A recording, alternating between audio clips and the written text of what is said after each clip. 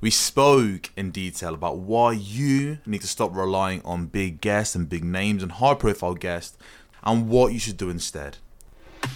Welcome to Why Your Podcast Isn't Growing, a podcast helping coaches, experts, business owners, or independent podcasters who want to do this full time gain clarity around why your podcast isn't growing as fast as you'd like and learn the steps you need to fast track slow and steady growth to gain thousands of new, highly engaged listeners. We know how hard it can be to find the time to revisit past episodes and refresh your memory, and that's why we've created Recap Rundowns, bite-sized 5-minute episodes that break down the key differences between the old way versus the new way of thinking when it comes to growing your podcast. In the last episode of Why Your Podcast Isn't Growing, we spoke in detail about why you need to stop relying on big guests and big names and high-profile guests to grow your show, and what you should do instead.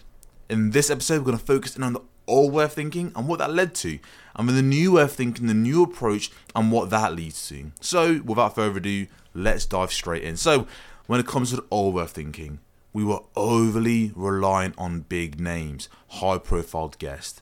We were focusing way too much on having guest appearances, expecting and hoping that they're going to be the Lord and Savior, the second coming of Jesus, the person that helped the show take off. But look, they've got thousands of followers on TikTok, on Instagram, on their socials. They're a huge name, should have a massive audience.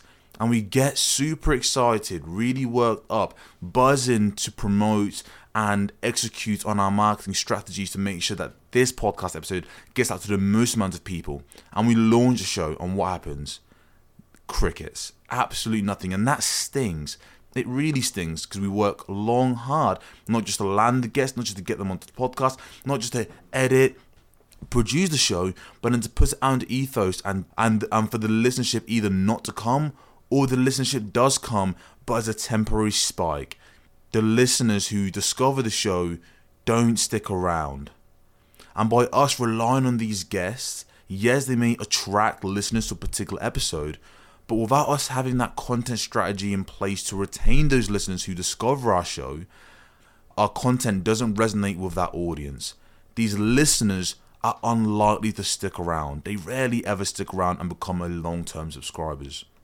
By us having kind of high-profile guests as being the Lord and Savior, if you whatnot, we neglect the importance of building a proper content strategies and actually having a bit more constraints in terms of who we let on our show and what topics they cover. Because when we don't have those constraints with our thinking, we kind of lack direction. We fail to consistently deliver the highest quality episode for our listeners over a prolonged period of time. Now, if you remember, we kind of spoke about the importance of not just having individual episodes that resonate with our audience, but having our entire podcast be dedicated for our audience, for our listeners, to our target avatar. So when it comes to the new way of thinking, the new approach, we have the actual Lord and Savior, which is building out a content strategy. It's all about really having this approach of, okay, I know what my listeners want. I can clearly see, based on my podcast analytics, that my listeners clearly love me talking about building habits. And I'm spending too much time talking about marketing and business and mindset, where I need to focus on habits.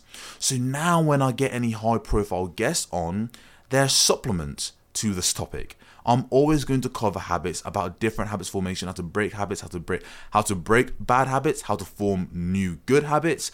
And the guest is just kind of like a supplement. They can add and bring in their fresh perspective that supports the content rather than the guests themselves being the main focus.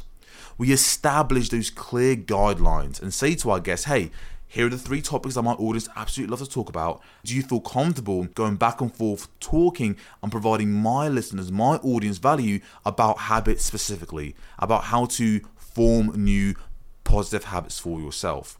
We put on this lens of having the content strategy be the driving force, the content strategy providing us the direction, the content strategy giving us the guidelines of how to create the content for our listeners, on how to best serve our listeners.